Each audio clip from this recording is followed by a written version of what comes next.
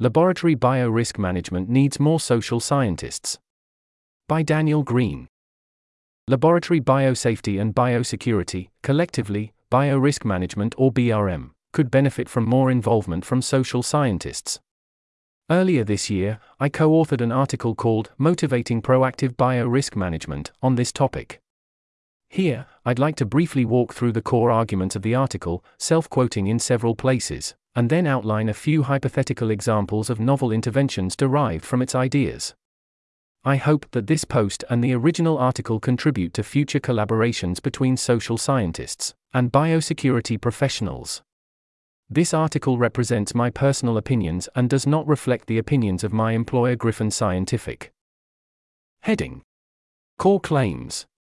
Biorisk management, BRM, encompasses a broad set of practices that life scientists can follow to mitigate the risks of their work.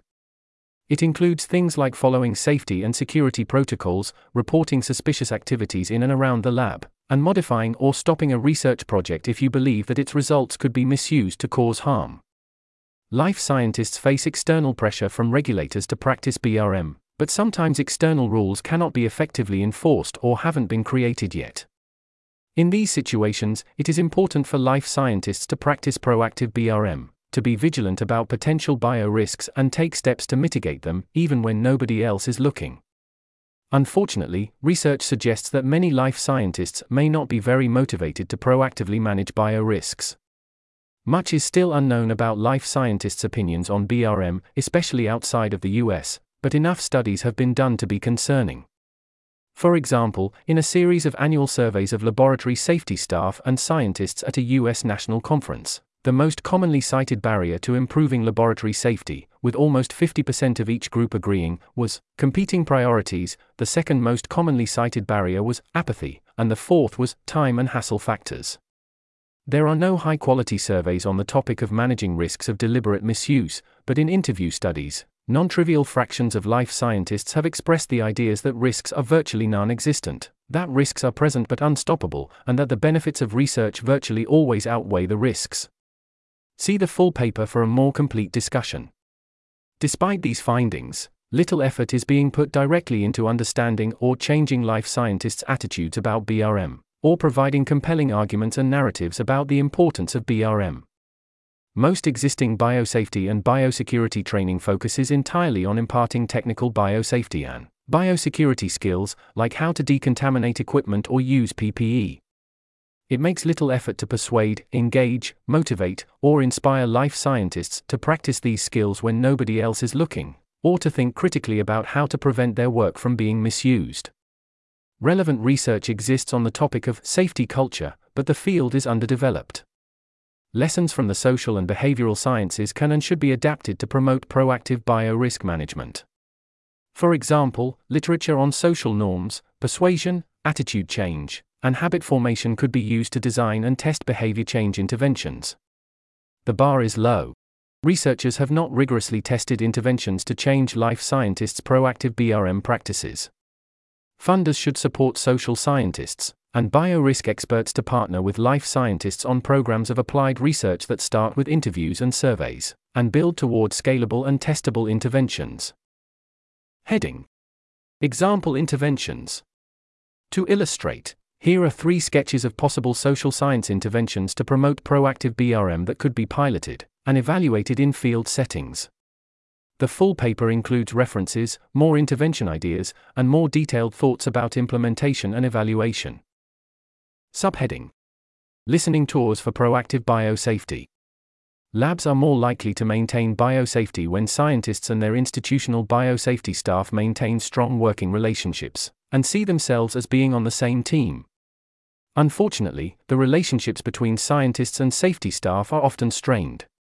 Scientists may fear that interacting with safety staff will slow down their work, so they fail to ask questions or tell staff about their concerns.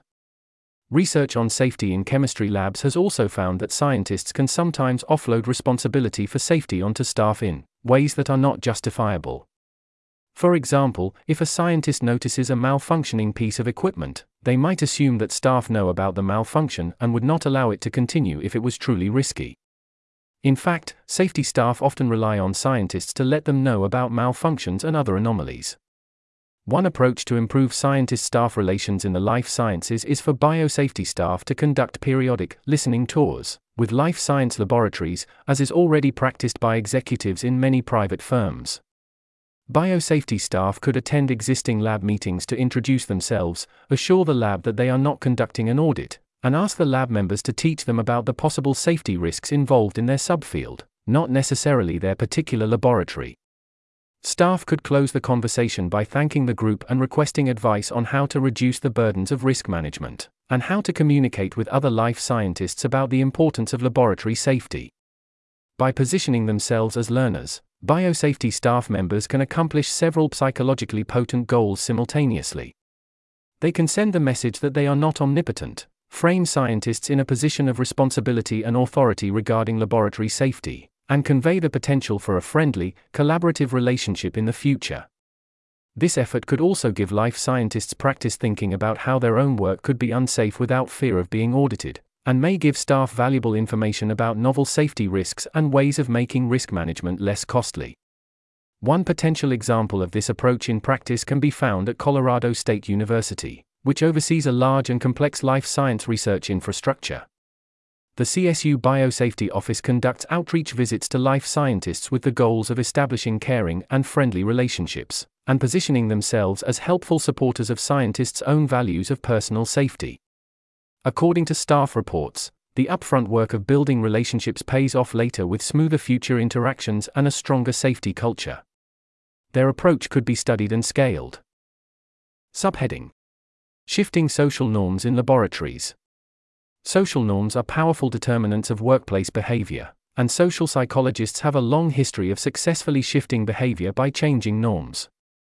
In a study published in 2020, social psychologists involved with the open science movement sought to encourage academic lab scientists to use a formal policy to decide the order of authorship on published papers. The psychologists ran a randomized controlled trial across 30 labs to test a lab-embedded discourse intervention, essentially a semi-structured lab meeting designed to shift norms and attitudes, and found statistically significant effects 4 months later on lab members' self-reports of using a formal authorship policy. Deciding authorship is a sensitive topic in academia. Best practices might not always be widely known, and it can be uncomfortable to bring it up among your peers unless you know how they feel. Many areas of proactive BRM are like this.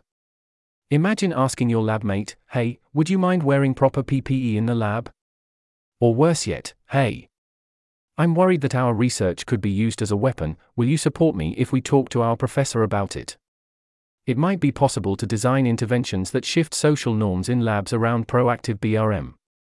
For example, social scientists could work with life scientists to design a semi-structured lab meeting that creates common knowledge among lab members, that they all care about biorisk concerns. To assess effectiveness, life scientists could be surveyed about whether they would be willing and able to raise a biorisk concern if they had one. Eventually, it could be promoted at academic conferences. Effective interventions could be scaled, targeted to high-consequence labs, and embedded in academic institutions as part of onboarding, as is done with other promising interventions. Subheading: Designing compelling dual-use education programs. In the context of the life sciences, research is considered dual-use if it can be misused to cause harm.